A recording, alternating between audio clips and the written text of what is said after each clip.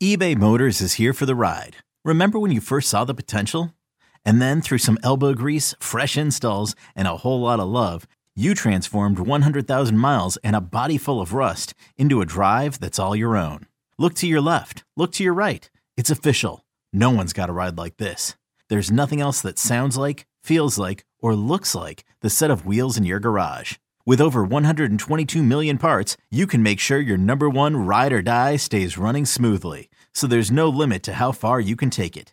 Brake kits, turbochargers, engines, exhaust kits, roof racks, LED headlights, bumpers, whatever your baby needs, eBay Motors has it. And with eBay Guaranteed Fit, it's guaranteed to fit your ride the first time, every time, or your money back. Plus at these prices, well, you're burning rubber, not cash. Keep your ride or die alive at ebaymotors.com. Eligible items only. Exclusions apply. This episode is brought to you by Progressive Insurance. Whether you love true crime or comedy, celebrity interviews or news, you call the shots on what's in your podcast queue. And guess what? Now you can call them on your auto insurance too with the Name Your Price tool from Progressive. It works just the way it sounds. You tell Progressive how much you want to pay for car insurance, and they'll show you coverage options that fit your budget. Get your quote today at Progressive.com to join the over 28 million drivers who trust Progressive. Progressive Casualty Insurance Company and Affiliates.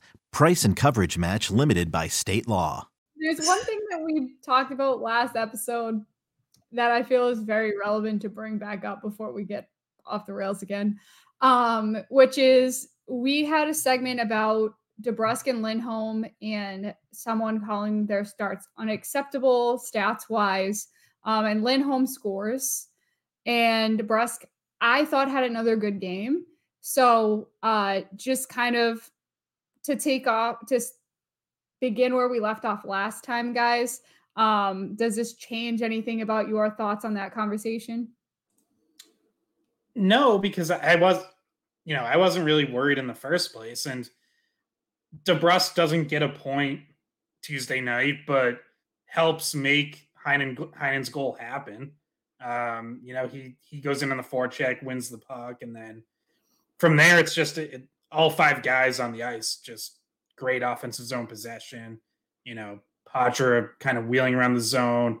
Lohrei makes a nice move to step around to forward, and then McAvoy, kind of moving down and taking the shot, and Heinen being in the right spot for the rebound. And I do think, we touched on it, but nice to see that line get a goal because they had done some good things, but had not yet scored. They also haven't given up a goal, so that's good. But so they ended up getting this goal, Heinen's first of the season, and DeBrusk was a big part of that. And I thought he played well. Besides that, even right down to the wire, the Sabres get a power play late in the third. Game's out of reach. It's 5-2. And DeBrusk is killing hard. He's working on the PK and wins a couple battles there too. So, yeah, I thought it was a good game for him.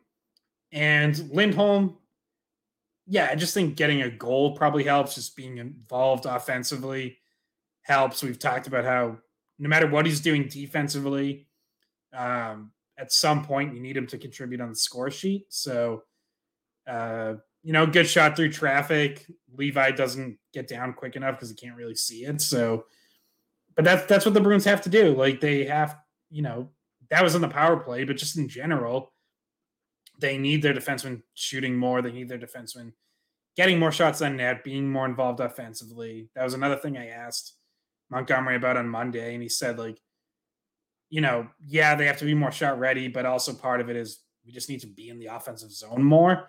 We have to hold on to pucks and set up O-zone possessions for our defensemen to activate. So I thought you saw more of that, especially as the Bruins kept building the lead. Once they're up 5-0, you could see some let up, which is only natural. And, Sabres get some more zone time at that point. But good game for both of them. And obviously for Lindholm to get on the score sheet. Yeah, I'll echo everything Scott just said. Not much more to add. The only thing I'll say on DeBrusk is I'm not, the question last episode, and we put it out there, I think on Twitter was, "Are you worried about Jake DeBrusk?" And I'm not. Do I love his game 100% of the time? No, I don't love everybody's game 100% of the time. But for me, I'm not worried about him. I think the production will come. The only thing I'm worried about for him is his psyche, because you can kind of see it on his face, like throughout the game between whistles and whatnot. You can tell he's pressing. He's pressing the score, and he's getting frustrated with himself that he's not producing more offense on the score sheet. I think that's only natural for a scorer to feel that way. So I just think he's wearing it a little bit, and that's the only thing I'm worried about, is making sure that he is mentally just, in a good place, though he's not scoring. And I think the only way to really change that is to eventually have a break go your way and go from there. I think until he kind of gets a couple in the back of the net, I think he's probably going to wear it a little bit. And then once he finally breaks through, I'm sure you'll see him a bit of a different demeanor.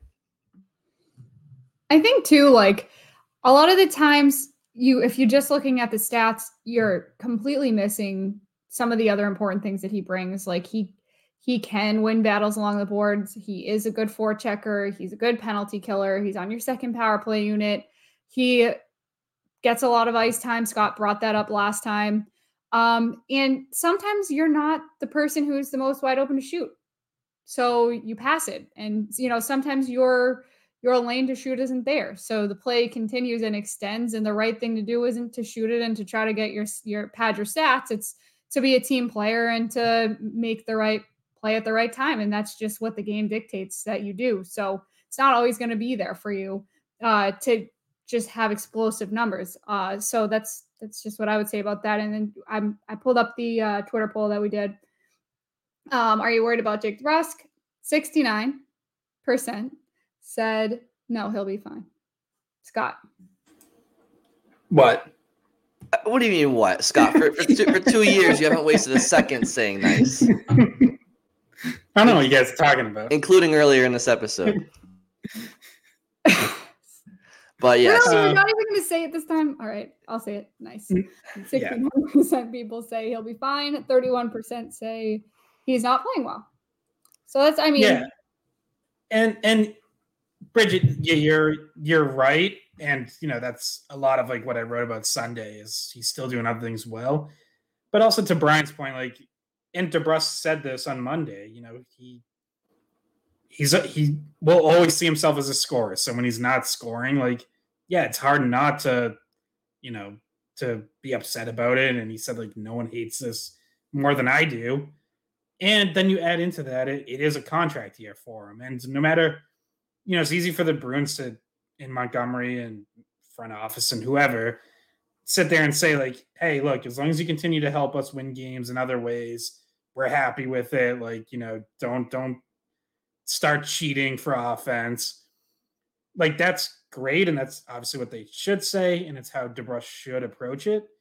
But ultimately, like, how many goals and points he has is going to play a big role in what his next contract looks like. That's just the nature of the business. So, if he had a 40 goal season this year, he's looking at $6.5, $7, maybe more $1 million a year. If he has 15 goals this year, the Bruins probably say, well, I don't know, do you really deserve any sort of raise over what you're already making right now? Like, so it matters in that way too. And, and I asked DeBrusk about it being a contract year on Monday, and he said, like, I'm not in any position to think about that right now, but like, it's hard not, like, obviously you're aware of it. So it's hard not to have it enter your mind at times. And, again, like that's natural. And I think it's still early enough in the season that he can and should believe that, like, the breakthrough's coming. But, like Brian asked on the last episode, what happens if it's still like this come, whatever it was, January or whenever. And it's like, yeah, that would be a legitimate question, not just like, what do the Bruins do at that point, but also like, where is DeBrusk mentally at that point if he's still not scoring the way that he expects? So right now, I think he's still, mostly doing the right things. Montgomery acknowledged he sees, a little slippage at times, but obviously not enough to affect his ice time. But yeah, everyone will just feel a lot better if, he scores 3 goals over the next week and a half or whatever. Okay, picture this. It's Friday afternoon when a thought hits you. I can spend another weekend doing the same old whatever, or I can hop into my all-new Hyundai Santa Fe and hit the road. With available H-Track all-wheel drive and 3-row seating, my whole family can head deep into the wild. Conquer the weekend in the all-new Hyundai Santa Fe. Visit HyundaiUSA.com or call 562-314-4603 for more details. Hyundai, there's joy in every journey. Yeah, I think if you're DeBrusk, you're probably looking at your stat sheet, and through 13 games, instead of 1 goal and 4 assists, he'd probably prefer that he had, realistically, 5 or 6 goals and maybe 6 or 7 assists for around 13, 14, 15 points, as opposed to where he is. And I think that when people say, don't worry about him, he's doing all the little things right. I mean, okay. But as we just mentioned, when you're paid to be a scorer, that mentality, that holding the stick, that's real, right? The pressure starts to compile internally and between the ears. And that's just the reality of things. That's why it is important for a scorer to score, even when they're doing little things right. And one of the main reasons we said we're not worried is because if he plays the way he's been playing, it's just a matter of time. And that line did score today, and it wasn't him that put it in, but he worked really hard on that shift.